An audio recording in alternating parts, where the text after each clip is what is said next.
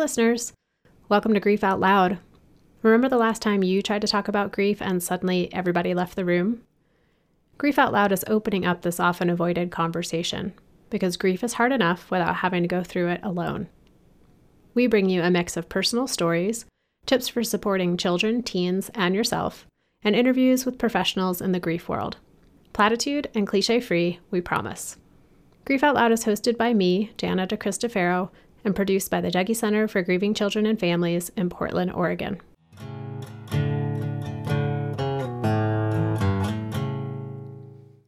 This past fall, I read an article from Canada about a new program called the Indigenous Death Doula Mentorship. It was started by Blackbird Medicines and the Indigenous Death Doula Collective. Youth in the program train with these death doulas on how to incorporate traditional knowledge and practices in supporting their families and communities when someone dies. Crystal Toup is the founder of Blackbird Medicines, and she's also a life spectrum doula. That means that she works with people going through transitions at any stage of life. Moments after finishing the article, I turned to Google to help me get in touch with Crystal. Thankfully, she responded to my email and I had the honor of talking with her this past month. In our conversation, I got the sense that the Indigenous Death Doula Mentorship is exactly the program she needed as a young adult. Crystal was a young mother when her beloved grandmother died, and she felt so disconnected from the end-of-life rituals and traditions surrounding that death. The work she does today is all about helping people reconnect with themselves, with their communities, and with the Indigenous knowledge that guides the practices and traditions for life transitions, especially honoring someone in their death. The response to the program was amazing. The available spots filled quickly, and there was a long wait list. Indigenous youth from across Canada and even the States were eager to sign up, wanting to learn how to help their families and communities as they navigate loss. Communities that, because of racism and long-standing systemic inequality, have been hit hard by both suicide and the COVID-19 pandemic. Crystal, thank you so much for being part of Grief Out Loud today. I'm looking forward to seeing where our conversation goes today. Same here, and thanks for having me. I'm really excited about this. Can you introduce yourself a little bit? Absolutely. Kwekwe, Nindishnakas, Crystal Waban, Omami Winini Pikwaknagan, Doramakwa. My name is Crystal Waban, Crystal Waban Toup to some, and I'm a member of the Downriver people, also known as the Algonquin of Pikwaknagan First Nation, and I am a member of the Bear Clan. What were some of your first experiences with grieving, particularly grieving a death in your life? Well, my first experience was losing a grandparent, and that's a pretty common experience for people.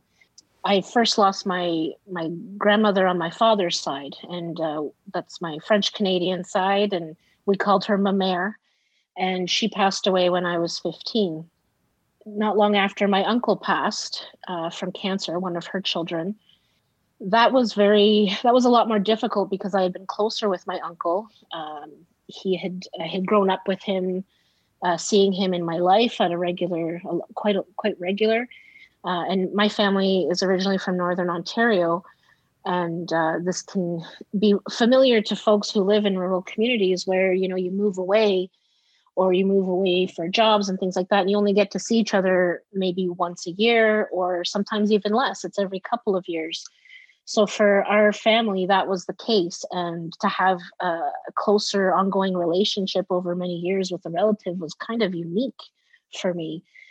So when I actually had lived with him for a time as a teenager when I was when I had left home, they had me living with them for a month. So it was a much more impact I found because I knew my uncle more than I knew my mère. And then a few more years later, I lost my grandmother on my mother's side. And that really is what I think grounded myself in the grieving. Like I had grieved my uncle, but my grandmother had been there from day one. And she had been this, more of the traditional intergenerational care that some families are fortunate to know. Seeing her at Christmases, she was a grandma of proximity. And she was also, that matrilineal connection, my mother's mother. She had a lot of mysticism about her. She believed in rebirth, and she brought me a lot of culture and spirituality in my life. And when she passed, in a lot of ways, it seemed like a first experience with grief because it was really shattering in a lot of ways. And I was a young parent, so she met her great grandson, my child, and died a few hours later. I've always grieved that she didn't get to know my kids better, and I named my daughter after her in the long run. But she was definitely my biggest teacher for death and grief and loss. What did that grief feel like to you? Like, how did it affect you? Well, for myself, I'd always had like a high conflict relationship with my parents. From a small age, there's all kinds of cute little anecdotes about me being, a cantankerous child and things like that. But I always had a lot of trust with my grandmother. It felt like I had lost a parent more than a grandparent. She had always been a person to take time and interpret things for me. And she had always been a person who encouraged me to use my voice. And she'd always tried to empower me. She herself was one of the oldest daughters in a family of 18. So by the time she came to become a mother and then a grandmother, it was kind of like kicking down to low gear maybe a bit because there wasn't as many of us.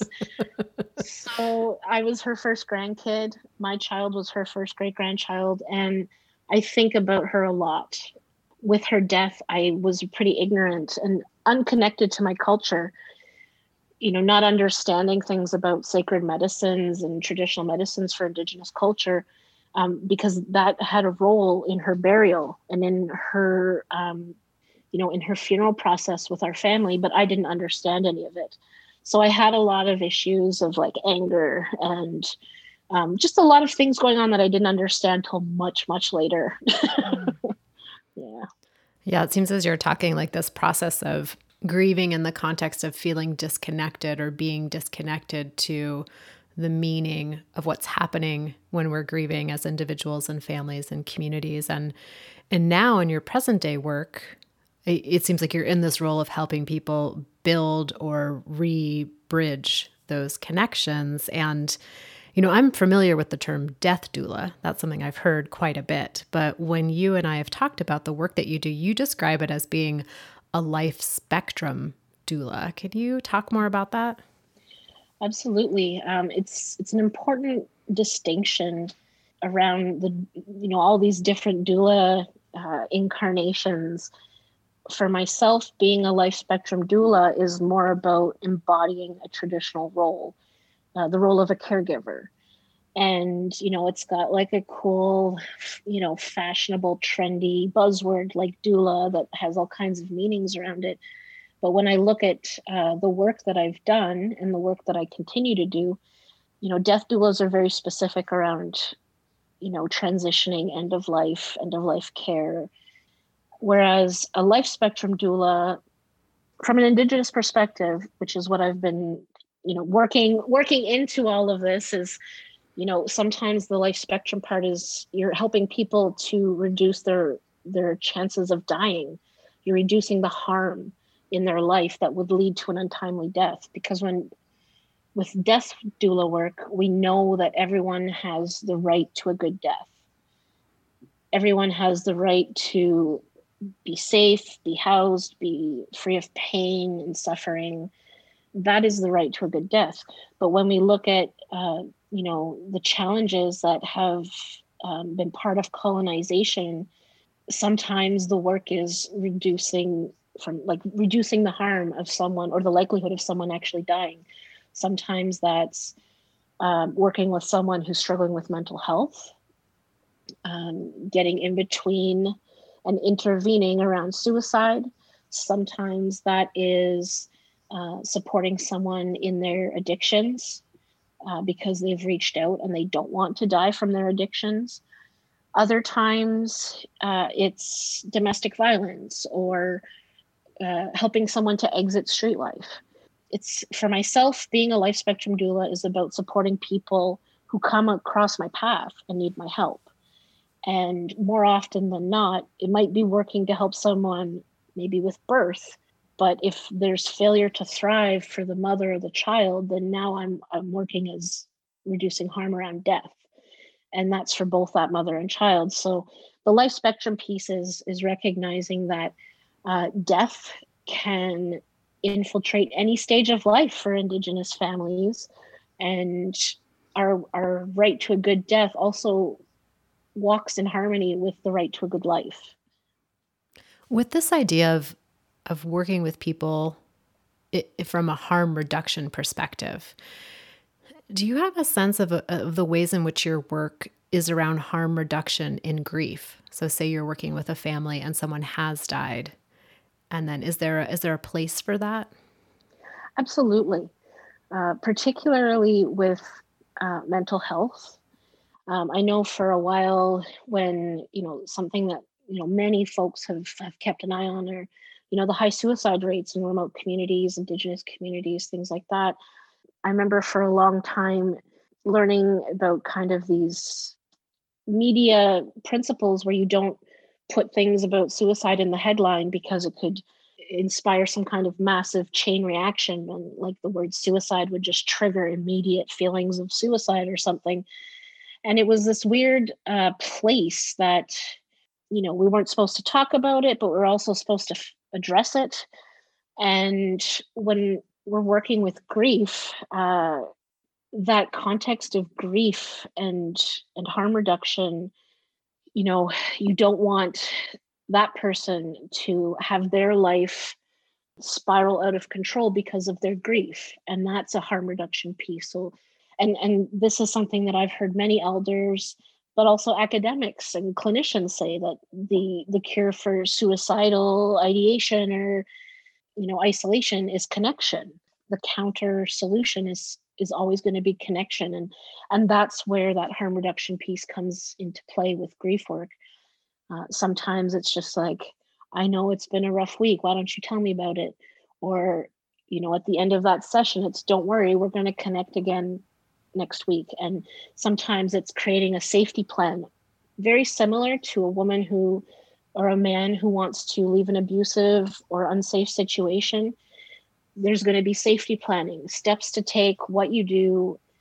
It's identical when you're helping someone in their grief and offering harm reduction. Make a plan of how can you minimize harm. Okay, so on Thursdays you check in with your other kids, and Sundays you maybe have a Zoom meal because we have to plan in the pandemic time now. So it's, and here I found a session about teachings on Zoom that this organization is running. I'm forwarding this along so you can hopefully continue to connect with others.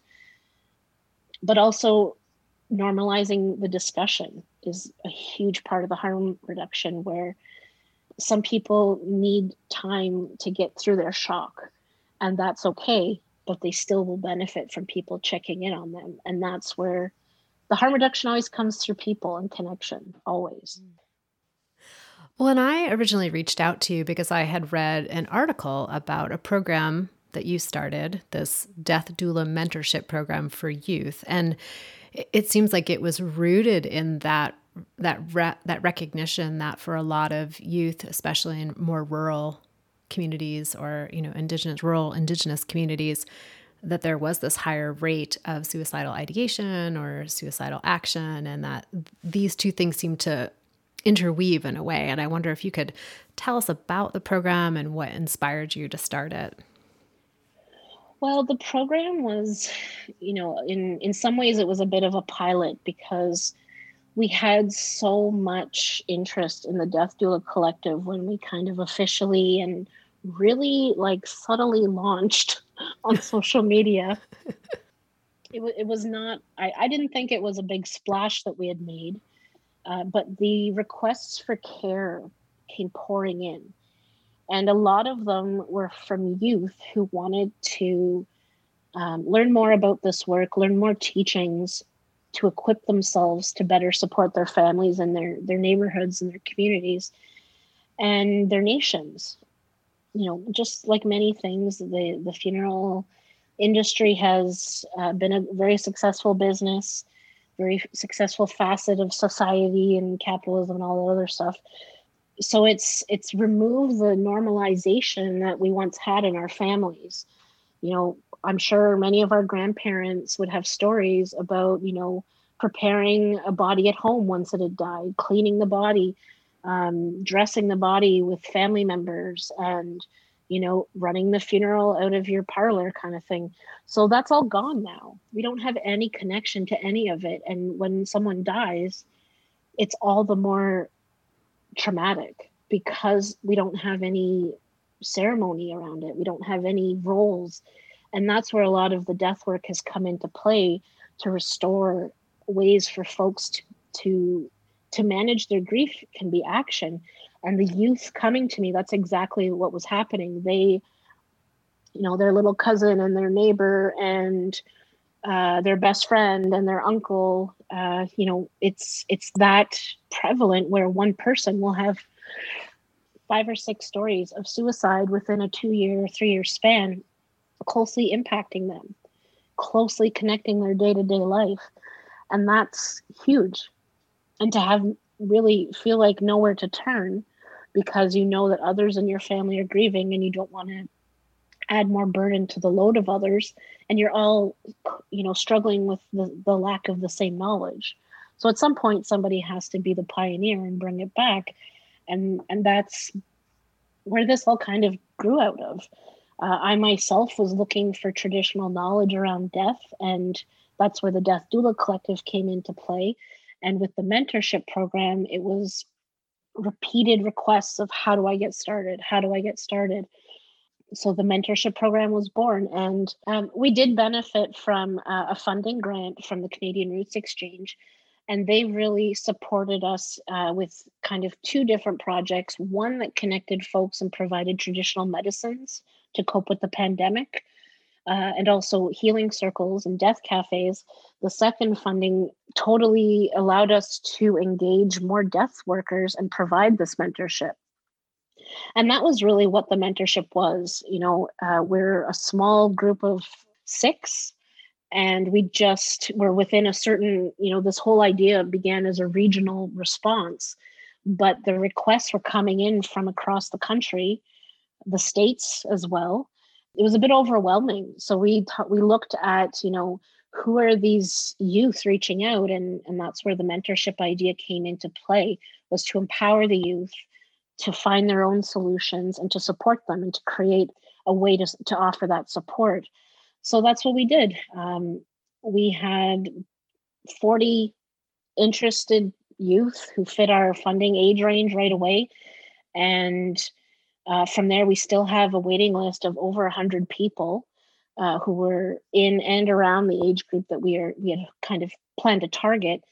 And it was always a bit of a Band-Aid idea because we knew that we needed to get a fulsome Indigenous death doula training program off the ground. And that's something that we're going to realize in 2021. And it'll be something that folks can participate at home, take that training themselves and have it grounded in cultural offerings. It's going to be I'm so excited for it, but it's going to be the non-Band-Aid, permanent, functional thing that's really going to help folks take their inspiration with supporting others in death and dying and loss and just run with it. What did you hear from the youth that took part in the program? Like, how did the experience affect them? Well, in some ways it's still ongoing. We're still, the original mentorship idea was 2 one-on-one sessions and the opportunity to participate in several different death cafes. But the feedback has been, I think, validating the work that they're already doing has been a big piece that I've been hearing about. These youth have been feeling called to support those with grief and loss, but there's this sense that they needed to do more, and they needed like the one youth that I talked to that was working in hospice. She's already doing a ton and applying for post-secondary programming. But, in the first session, I had to say, well, you're already a death doula. You're doing it. So that was, I think, the biggest piece that I noticed for myself in the feedback was sometimes it's just getting validated with what you're doing and hearing that you're on the right track. And for so many of them, they were off and running already. I guess it was in a way, some of the feedback was about empowerment, but also assurance that it's okay if you don't know anything around your culture and death. Many of us don't, and kind of trying to restore. Have you been to a powwow? Have you learned about a spirit plate? Encouraging people to find their own communities traditions that maybe have been lost, or learning to adapt as a contemporary peoples. And a lot of us have to, like in Algonquin country, there's been, in my own nation, there's been so much loss. So many of the community people who have gone and learned and come back, they carry Haudenosaunee teachings, they carry Ojibwe teachings, because that's what they were able to gather. And it's okay to do that. We're doing our best with what we have. Going back to you being a young parent, and your grandmother who had really played this role of parent and primary caregiver and real ally in your life, and she dies, and there's some traditions and rituals happening that are connected to your culture, and you're like, I don't understand this. Like, I haven't been given these teachings or this understanding. And wondering if through your work now, how has it affected you to build those connections, to reconnect with those teachings and that knowledge and those traditions? I think when I think back to that and how it impacts me now, it's to assure those that I'm working with, and the clients too that we connect with, it's okay if you don't have those cultural teachings. And it's that space again of just, giving room for people to be in different positions with their learning.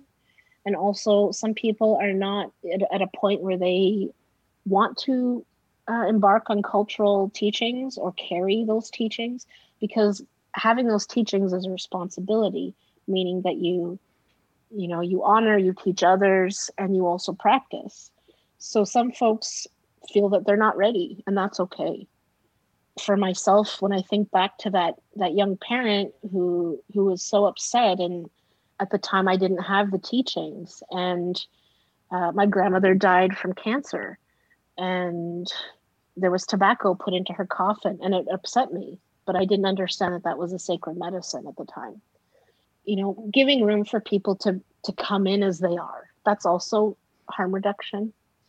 And to not should anyone, there's no culture police with me here. There's a lot of ways that our generations have had to learn to navigate the different traumas of colonization and racism and systemic harms. When I think about the 90s and a lot of the spaces I learned about as I was coming into learning about culture, I saw many, many examples of people being excluded and alienated from the circle. And my teachings were never to exclude anyone, and that everyone belongs in the circle, Indigenous and non-Indigenous alike. We all have a place in the circle.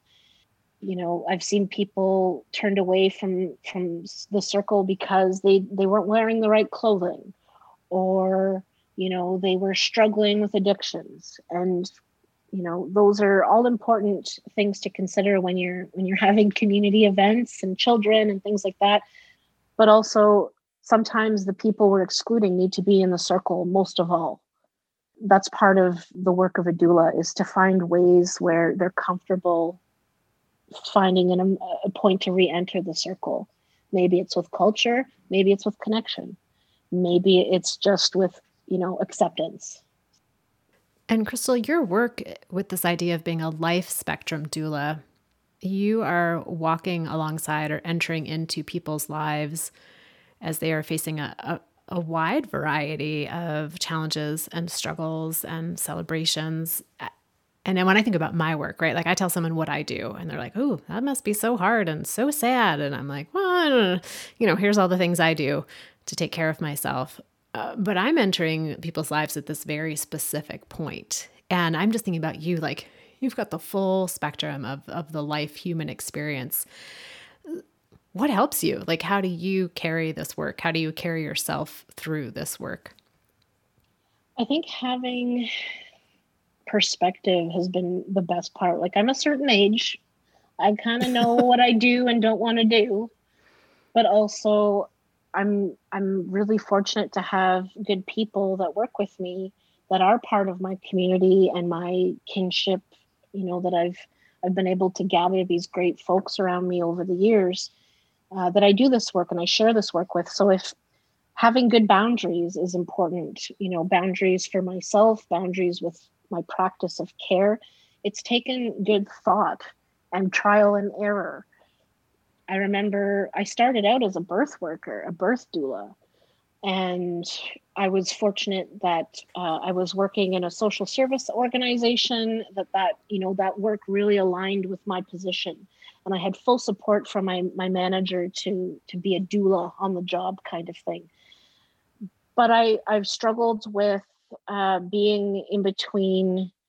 I struggle with the trauma of parents being separated from babies from birth alerts, and I struggled with not being able to provide support in a way that I was, like many people in jobs, you're limited by the role and the responsibilities of your job, or of your role rather. So I that's where I kept hitting walls. I wanted to do more, but I had limitations, and I had to kind of shut down for a little while and kind of configure and reevaluate what I could and couldn't do, and taking time to understand my own boundaries, to recognize where I had reached my limit. Those are important pieces to learn in this work. And I'm sure, like you said, you have your own ways that you care for yourself. And sometimes for me, that care goes into, saying no to things up front because I know it's not something I can put on my plate. Or, having a support person that I can, another death doula in the collective that I can tag in to help me kind of manage the needs of this client, because maybe they can manage it better. Maybe it's more in that other doula's wheelhouse. That's the great thing of how we operate. Our operations are really communal and collective. And if one of us can't help you, definitely 2 or 3 other people can. And that's important. Like I said, the boundaries, knowing myself, and it all goes into the self-care category, I think. And also knowing sometimes where, like, I think the end of last year, like, COVID has been hard on us, all of us, for different reasons, and certainly some more than others, right? But I know for myself and 2 of my other collective members, we had to like tap out at the end of December. I was like, nope, for the next 3 weeks, like, sorry, nothing's happening here. And that's okay. It's this pandemic it might just be the solution to the glorification of busy. We'll see. Hindsight will tell us for sure. I somehow have figured out a way to be more busy during this time. But that's how that goes. And I love your answer, because students particularly ask me all the time, like, how do you sustain yourself in this work? And I never know what to tell them. I'm like, here's all the answers I'm supposed to say, because you are a class of graduate students, and I should say things like I attend to my physical body, and I process my emotions, and I take time for myself. And sometimes the real answer is like, I shove it down in a box while it's happening and I deal with it later, because that's what you have to do to like get through the moment with someone. But I think I want to take your answer, which is I've gotten to a certain age where I've learned to say no and have boundaries. So that's going to be my new answer moving forward. We should be teaching, like, we know now that we should be teaching kids that from the get-go, right? To identify where their own comfort levels are, how to set boundaries, and to give 0 Fs about how other people feel about our boundaries. It's the hardest thing to learn. It's, especially in Canada, it's like, well, that's not polite. You're not being helpful at all. Oh, well, Crystal, thank you. Thank you so much for the work that you're doing and for taking time to talk with me today. And before we sign off, just for listeners who want to learn more about the Death Doula Collective and the youth mentorship program and the expansion of that, and just to stay connected with you and your work, what's the best way for them to connect with you? Well, we're very engaged with social media, Instagram, Facebook, very active. But we're also online with a good old-fashioned website, blackbirdmedicines.ca. We're always open to supporting our community. And like I said, we have lots of different people who are in this collective that comprise it, that have different gifts. Any chances to engage with our community, we're always open. We're always available. We're always accessible. So all the listeners, feel free to engage. And on like Instagram and Facebook, is it Blackbird Medicine that people are looking for, or is it Death Doula Collective? It's Blackbird_medicines. And on Facebook, it's just Blackbird Medicines. We have a page there. And we also on Instagram, we tag all of our death doulas. So if you want to kind of look at reaching out, we always welcome folks engaging through Blackbird Medicines, but we also encourage people to reach out to our collective individuals, because they have such unique and varied offerings as professionals and Indigenous educators and facilitators, and mostly matriarchs. Check out our Instagram. It's healthy, it's vibrant, it's always got something going on, and you can really get a chance to connect with the others there as well. So. And listeners, as we do, we'll put links to all of the ways to connect with Crystal and Blackbird Medicines and the Death Doula Collective in the show notes, so you can just click there. So Crystal, once again, thank you for taking time out of your day to talk with me today. Oh, miigwech, and thank you so much for this chance to connect and connect with so many more others. Appreciate it. And listeners out there, each and every time I say it, thank you for being part of our community, for tuning into the show, for sharing episodes with people in your life that you think might be supported by listening. We have a new website at Dougy Center. It's the same address, dougy.org, still /grief out loud. But when you go to that page, it's going to be so much easier to find all the episodes, to read the show notes, to search by topic. It's like a dream come true. So go visit the website. You can also email me directly at griefoutloud@dougy, dougy.org. Thanks again for listening, and we hope you'll join us again next time.